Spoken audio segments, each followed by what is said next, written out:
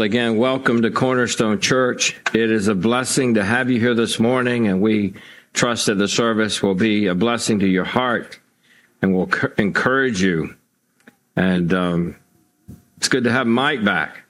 Mike's been hanging out up in the mountains, partying, having a good time, most of the time by himself, but I'm sure that Mike and Doreen are glad to be back together, and it's good to have them here this morning. We're in Galatians now in chapter 2.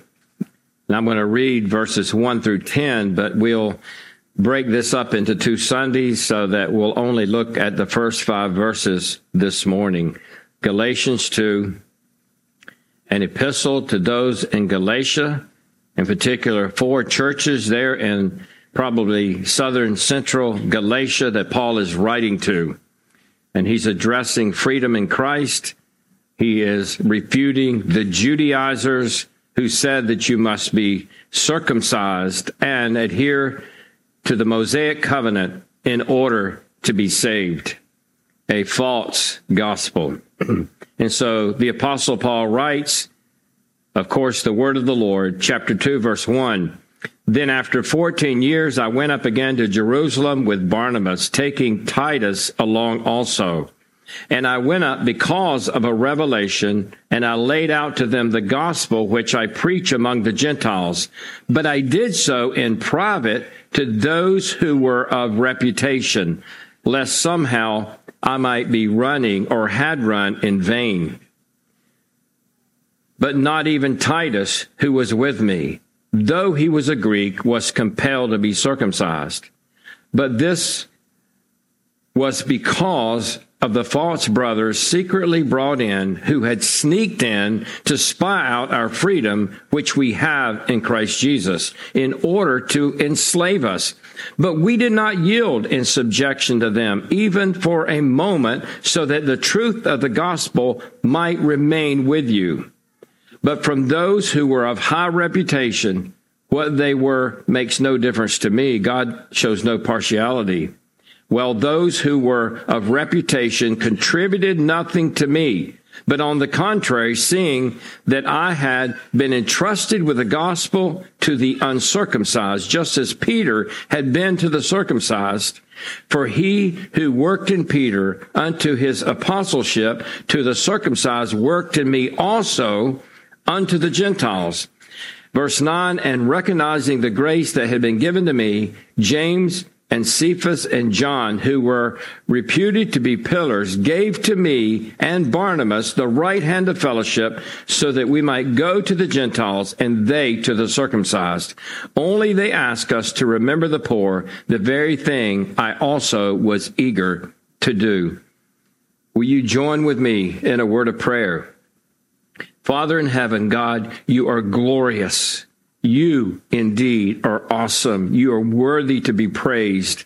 And Lord, we seek to do that this morning, to praise you, to glorify your name by being faithful to your word. And God, I pray that we would understand the significance of what the Apostle Paul is writing here in these verses. God, that we would understand the importance of the gospel of Jesus Christ, the gospel of God's grace. And God, I pray that we would be faithful to it. May we be faithful to preach it, to live it, to be, Lord, faithful to obey it, to proclaim it to all that we can, to everyone that will listen. And God, may your gospel continue to affect our lives, that we might grow in the grace and knowledge of our Lord Jesus Christ. Lord, bless this time. God, bless each person that's here. God, give understanding, illumination by your Spirit. We pray in Jesus' name. Amen. Some of you might know this, but one of my most favorite movies is Fiddler on the Roof, in which a father named Tevye tries to maintain the traditions of Russian Judaism. But Tevye has 3 daughters who challenge at least one of those long-held traditions, believing that a marriage partner should be chosen based upon love rather than by a matchmaker. Tevye finds that trying to maintain those Jewish traditions is like trying to play a fiddle on a roof. In that movie, we see the traditions of Judaism. But the Apostle Paul played no such fiddle when it came to circumcision, when it came to the gospel, even though that was a God-given tradition. You see, circumcision was extremely important to the nation of Israel. In the first century, it was not a recent invention. God had established his covenant with Abraham 2,000 years prior. He commanded the rite of circumcision to be administered to Abraham and his descendants. Circumcision established the Abrahamic covenant, a covenant in which God promised that he would bless Abraham, make him a great nation, and that would require descendants, wouldn't it? It would actually require a land. We're talking about a kingdom, really. God promised that he would make his name great. He promised that God would bless those who bless him, and those who dishonor him, God would curse. But God also promised that through his seed, that every family or people group, clan of the earth would be blessed. Circumcision was a sign of this covenant, an external act that pointed to God's covenant with Abraham and his seed. You see, circumcision was a cutting rite in which the foreskin of the male was cut off. And this signified two things. By it, God was saying, I have cut these people out. I have set them apart from the rest of the nations to have a special relationship with me. But by it also, the Jewish male was basically saying, if I disobey your covenant, may I be cut off from your presence and from your grace, just as my foreskin was cut off from my flesh. You see, circumcision was a significant part of being a Jew. As a covenant descendant of Abraham, it was a long-held tradition, a God-given tradition, Jewish tradition. So it's really not surprising that some in first century Israel, some who believed that Jesus was the Messiah, still tried to hold on to this Jewish rite. But the promises that God made to Abraham were actually fulfilled in Christ. Christ is the mediator of a new covenant, and the sign of this covenant is not circumcision, but baptism, picturing the death, burial, and resurrection of Jesus Christ and our identification with him.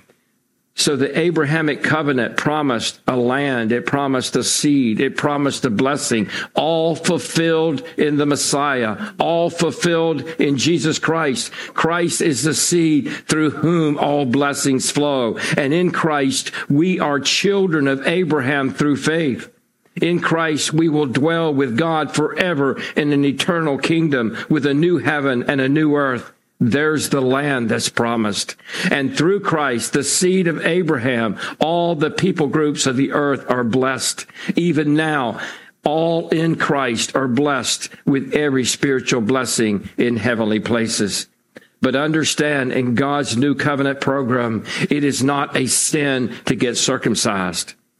Before Timothy, whose mother was a Jew and his father was a Gentile, before Timothy went on Paul's second missionary journey, Acts 16, Paul had him circumcised. Not because it was necessary for salvation, but because the scripture says there were Jews there. Dr. R.C. Sproul wrote this, though it was obligatory for the Jew in the Old Testament and was a matter of must, it is now, with the change in the fulfillment of redemptive history, a matter of may. Timothy was circumcised not for salvation, but for ministry. He became all things to all men that he might save some. However, to require circumcision for salvation is another matter altogether. It's actually a matter of heresy, of false doctrine, a corruption of the gospel. It turns the grace of God into another gospel altogether, a gospel that cannot save, a gospel that leaves one condemned and in more bondage than he was in the first place. And Paul, speaking the word of the Lord in Galatians 1:9, says this: if any man is proclaiming to you a gospel contrary to what you've received, let him be anathema, condemned, eternally condemned. It speaks of eternal destruction. You see, this is the heart of God for the gospel. The gospel must be pure. It is the gospel of God. It's not our gospel. It originates from, it is of God. It's the gospel of God by which came, I should say, by revelation of Jesus Christ. It is the power of God unto salvation, the gospel of Jesus Christ, the gospel of grace. When it is corrupted, it becomes the tool of the devil, which condemns not only the preacher, but the deceived. It condemns to eternal destruction. For anyone who does not love the Lord is anathema. 1 Corinthians 16:22.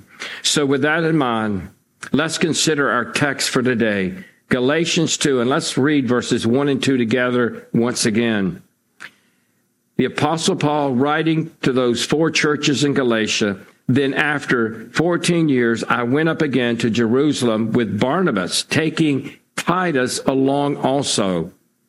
And I went up because of a revelation, and I laid out to them the gospel which I preach among the Gentiles, but I did so in private to those who were of reputation, lest somehow I might be running or had run in vain.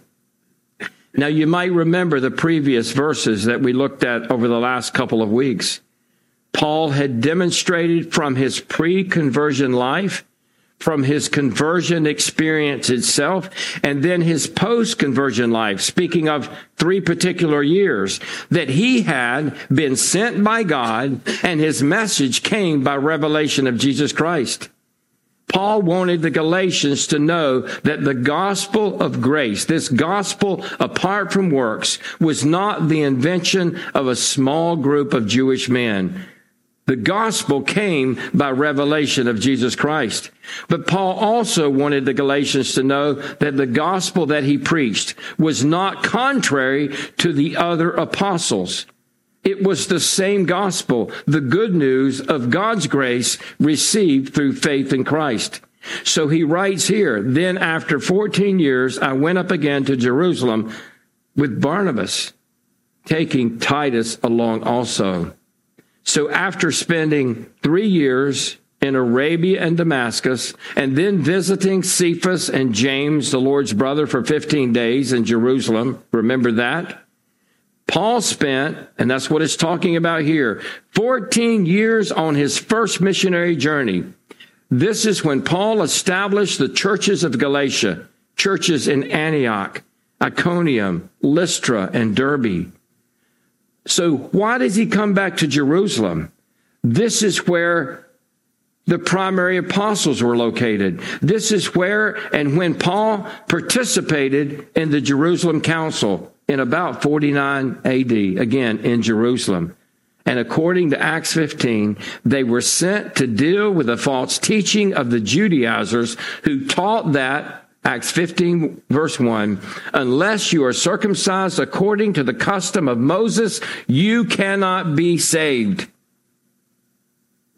What heresy. What a rejection of the new covenant promise. What a rejection of Christ. A rejection of the grace of Christ. Notice who sent Paul. He says in verse 2, I went up because of a revelation and laid out to them the gospel which I preach among the Gentiles. It was because of a revelation. God apparently spoke both to Paul and the leaders of the church in Antioch, because Acts 15 tells us that those leaders are the ones that sent him. Notice Paul laid out to them the gospel which he preached among the Gentiles. So the idea is here that he laid out the gospel before them. That's the word, for their consideration. They were, we could say, comparing notes, so to speak.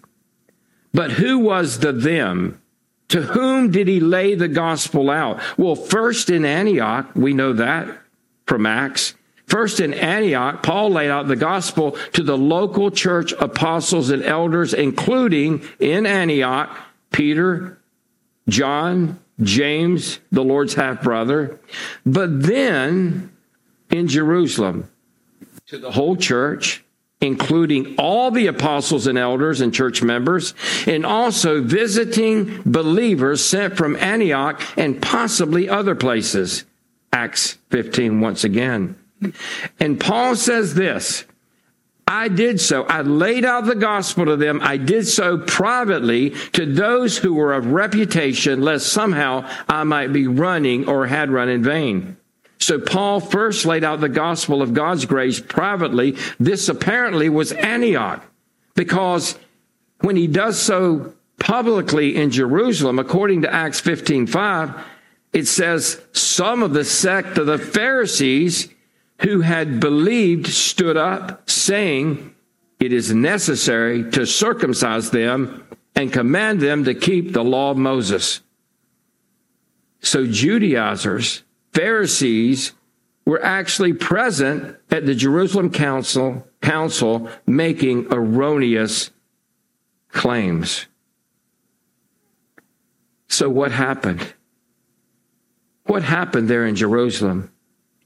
Well, Peter stood up and he responded to the claims of these Pharisees.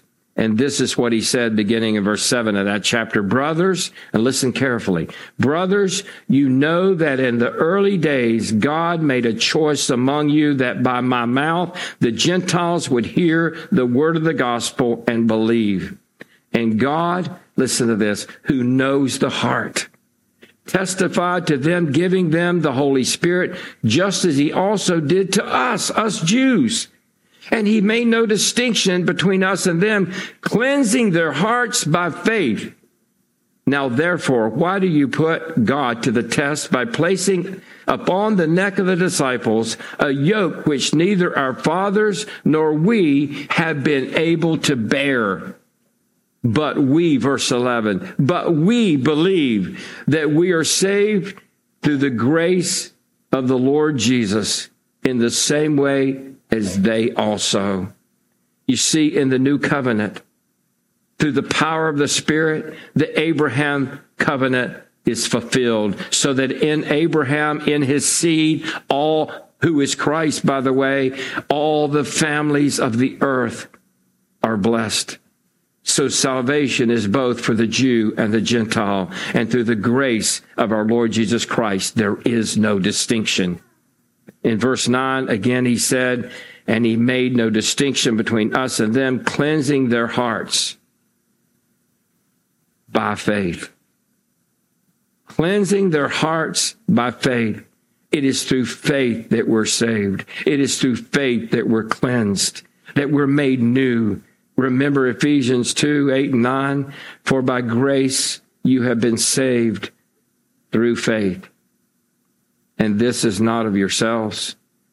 It is the gift of God, not of works, so that no one may boast. Folks, it is by the grace of God through faith. That's simple. By grace alone, through faith alone. You cannot add to what God has done. This is God's way. This is God's word. This is the command to believe on the Lord Jesus Christ. So we come back to Galatians 2. And let's look at verses 3 through 5 now. But not even Titus, who was with me, though he was a Greek, was compelled to be circumcised. Excuse me. But this was because of the false brothers secretly brought in, who had sneaked in to spy out our freedom, which we have in Christ Jesus, in order, what were they doing? In order to enslave us. But we did not yield in subjection to them for even a moment, so that the truth of the gospel would remain in you. Titus, a true believer, was living proof that circumcision and Mosaic regulations are not necessary for salvation. The Jerusalem Council refused to cave in to the demands of the Judaizers to have the Gentile believers, such as Titus, circumcised. They refused to trouble those who were turning to God among the Gentiles by compelling them to be circumcised. To have Titus circumcised would have undercut the gospel of grace. It would have corrupted the good news, which is apart from the works of the law. Paul had likely, or at least I think, Paul brought Titus to Jerusalem for the very purpose of refuting the Judaizing false brothers. These false believers who had sneaked in to spy out our freedom, which we have in Christ Jesus, in order to enslave us. You see, they were not looking for freedom in Christ. They still wanted people to stay or be brought into bondage. Dr. John MacArthur writes this: Paul was confident that Titus would be allowed to leave Jerusalem uncircumcised, just as he had entered, with the full blessing of the apostles and elders. And if Gentile believers were not compelled to be circumcised in Jerusalem, which was still home base for most of the apostles, how could they be required to be circumcised in their home countries? Henceforth, Titus was a living verification that the Judaizers taught a spurious gospel that was rejected by the rest of the church. End of quote.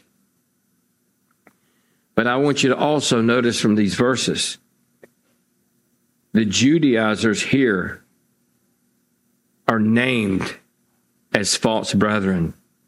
Pseudo-Delphos, sometimes translated sham Christians or pseudo-Christians, but it literally means false brothers or false brethren. These false brothers had developed a hybrid faith that was neither Judaism, true Judaism, since they claimed that Jesus was the Christ, nor was it true Christianity, since they demanded circumcision and adherence to the Mosaic law. You see, it is impossible to be a Christian and remain a legalist. It's impossible to trust Christ and add anything to what Christ has done. Listen to what Paul says later in chapter 5, verses 2 through 4. Behold, I, Paul, say to you that if you receive circumcision, Christ will be of no benefit to you. And I testify again to every man who receives circumcision that he is under obligation to keep the whole law. You can't just keep part of it. You can't just pick and choose what you'd like. If you fall under that spell that I must keep the Mosaic covenant, that I must add something to what Christ has done, you must keep it all. Verse 4 of that chapter 5, you have been severed, you have been severed from Christ. You who are being justified by law, you have fallen from grace. You see, to receive circumcision as a means of justification is to fall under the demands of the law, which no man can keep. It leaves us unsavable because you cannot be saved by works. To receive circumcision as a means of salvation means you're severed from Christ and fallen from grace. You see, there is no hope apart from the gospel of God's grace. If we could be saved by the works of the law, Christ's death would be insufficient and unnecessary.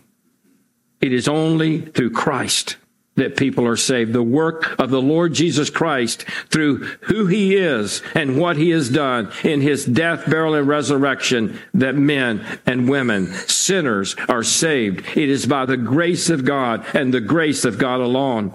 Paul wrote to the believers in Rome, you know this well, in chapter 8, therefore there is now no condemnation to those who are in Christ Jesus. For the law of the Spirit of life in Christ Jesus has set you free from the law of sin and of death. Listen to verse 3.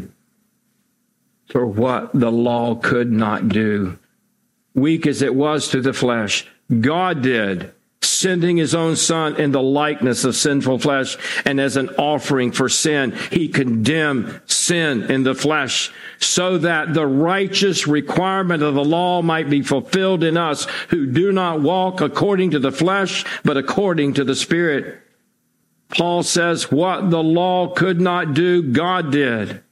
What the law could not do because it was weak through the flesh, God did, sending his own Son in the likeness of sinful flesh as an offering for sin. God says, trust my Son, believe in him, repent and believe the good news of my Son. He is the offering for our sin. To add anything to what Christ has done is to reject the Son and fall from grace.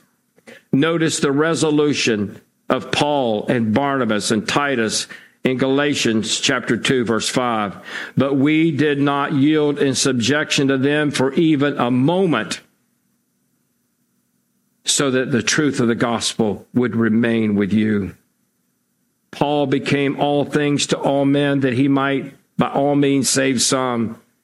But folks, in doctrinal matters, especially those relating to the gospel, he was resolute and unwavering.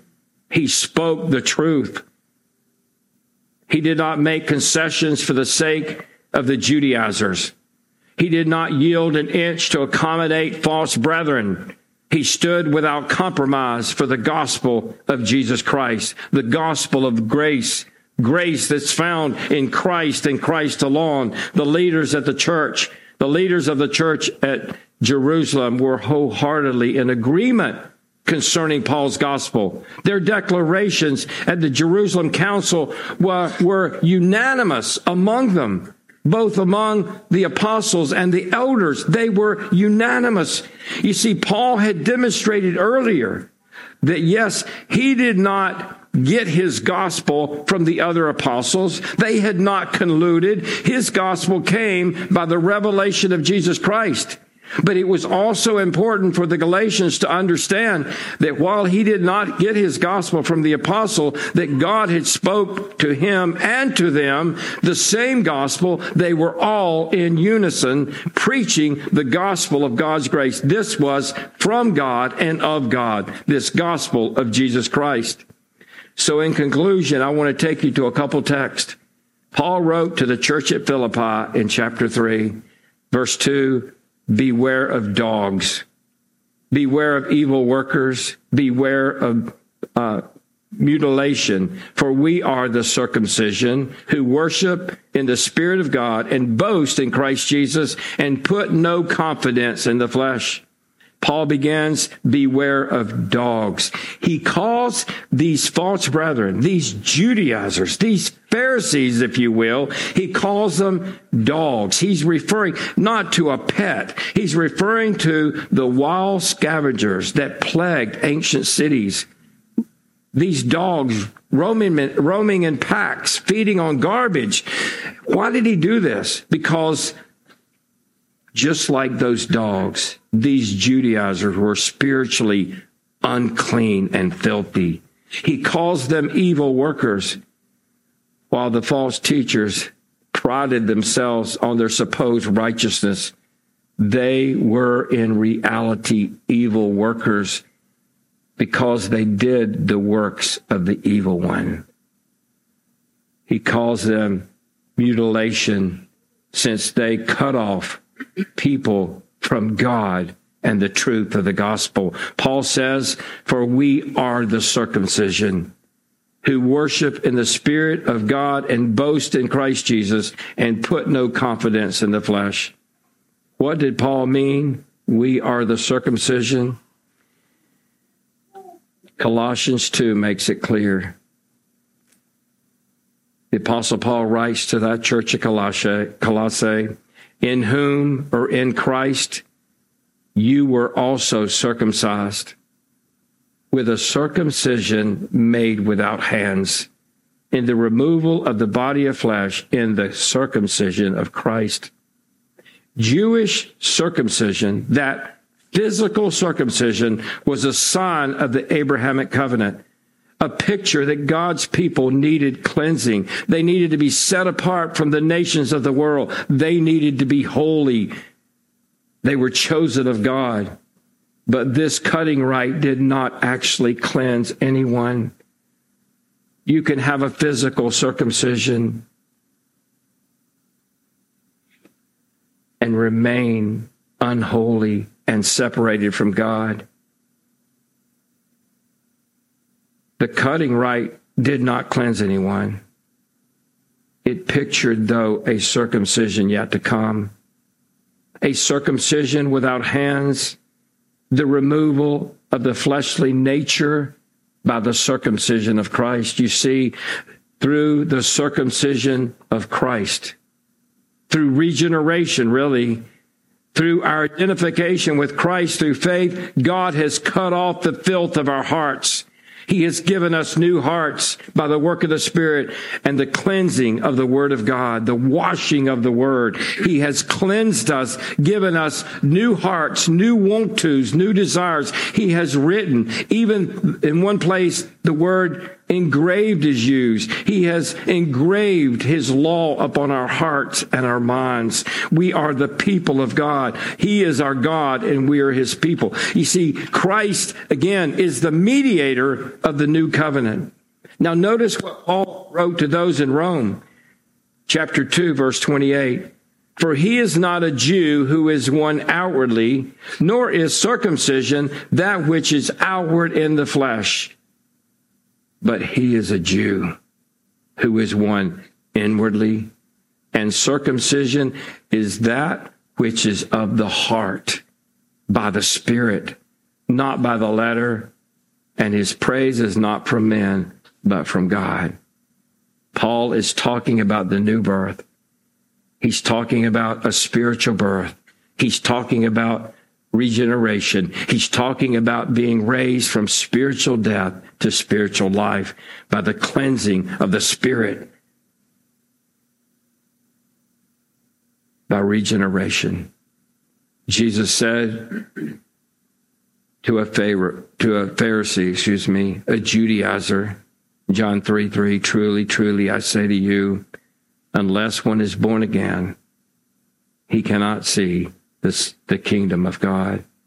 And then later in that same context, in that same discussion with this Pharisee named Nicodemus, he said, as Moses lifted up the serpent in the wilderness, even so must the Son of Man be lifted up, that whoever believes in him will have eternal life. There's the gospel.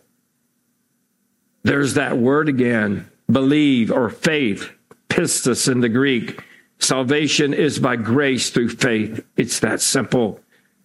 Salvation is by grace through faith in Christ. When the Philippian jailer cried out to Paul and Silas, he cried out and said this, sirs, what must I do to be saved? And they said, believe on the Lord Jesus Christ and you will be saved. Yes, this word pistis or faith or belief is not just believing the facts. It's not even just being completely persuaded. It involves a penitent faith. We see that in Scripture. It's a turning away from sin by the power of God and a rest in Christ alone. He is the Christ, the Savior of the world. We must trust or rest in Him. He bore my sins. He took my place. And when He did that, when He died upon Calvary's cross, He perfectly satisfied God's demand for the payment of sin. Trust in Him. Look to Him. Salvation is through faith. Believe. Believe on the Lord Jesus Christ and you will be saved. And those who are resting in Christ alone have fellowship with God. We are not only sons of Abraham through faith, we are children of God. We have been brought into His family. We have been brought into fellowship with the God of all creation. We are His children. Behold, what manner of love the Father has bestowed upon us, that we would be called the children of God, and such you are, John writes. Think of it. Not because of anything that we have done, but through his mercy, he's saved us. It's all based upon him. It's all because of what he has done. Jesus Christ took our place. Look to him. There is no other place to look. You cannot do anything to save yourself. Neither can you add to what Christ has done. He has done it all. And it makes me, when I understand who he is, that he is Yahweh, God of the Old Testament in the person of the Son, and that he bore my sins and he took my place. It makes me bow before him in worship. It makes me trust in him, for faith comes by hearing, and hearing by the word of God. So through faith in him, we have communion with the God of all creation. Think of it. The one that spoke, and it was. The one that said, let there be light, and there was light. Just like that. This sovereign, powerful, omnipotent God, that even though we have sinned against him, he loves us and sent his only Son to die in our place. And through his grace, through his Son, we have communion with him. And this is why we practice weekly communion here at Cornerstone Church. Because of the grace of God, and because the scriptures, I believe, are clear. This is a weekly practice. We really celebrate in communion the communion that we have with God and one another. It's the word fellowship, koinonia, participation. And we commune with him by remembering our Lord's sacrificial death, and we're to do so until he comes again, for he will come again. It doesn't matter how long it may seem. It doesn't matter the thousands of years that go by. God's promises are sure. And in his sovereign will, Jesus Christ will return and establish an eternal kingdom. He will not just, and we have said it many times, he inaugurated the kingdom at his first coming, but folks, he will consummate that kingdom. He will destroy his enemies, and he will consummate the kingdom at his second coming. So with that said, jumping around here a little bit, but communion is not for everyone. It is for those who are of the true circumcision, the circumcision of the heart. Have you been circumcised with a circumcision made without hands? Do you have a new living heart that loves God and loves God's people, even loves the sinner? Love your neighbor. Well, we come together and we remember the Lord's death. We do so until he comes. We do so with two elements, unleavened bread and wine or grape juice. The unleavened bread represents the sinless body of the Lord Jesus Christ, which was broken for us. And through his flesh, through the crucifixion, we enter into the presence of God without guilt. We enter wearing the righteousness of Jesus Christ. We enter as God's own children. We come before him. And just as an earthly father knows how to give good gifts to his children, oh, how much more our Heavenly Father knows how to bless us. And he has blessed us with every spiritual blessing. We're not talking about earthly things. We're not talking about wealth or even health. We're talking about things that are eternal, spiritual blessings. The wine represents the blood of Christ that washes away all sin. Think of it. Doesn't matter what we have done. It doesn't matter what sin we've committed. Through faith in Christ, it is gone. It is washed away. He has buried our sin in the depth of the sea. It is separated from us as far as the east is from the west. And I think the bitterness of the wine represents the justice of God whereas the sweetness represents abundant blessings. We see both in the Old Testament and the New. So to me, the wine also pictures that Jesus Christ took our full wrath that we might have his abundant blessings. Think of it. So if you're not born again this morning, let it pass you by. But if you're born again, examine yourself. Consider your heart, your purpose, your motive. Consider any sin. Examine yourself. Repent of whatever you need to repent of. Confess it before God. And then partake. And you will partake in a worthy manner if you do that. So let's take a few moments and let's pray to God. Let's bring it all before him, examining not anybody else, but your own heart before God, so that you might partake in this act of worship this morning and thereby grow in the grace and the knowledge of the Lord Jesus Christ. Let's go to the Lord in prayer.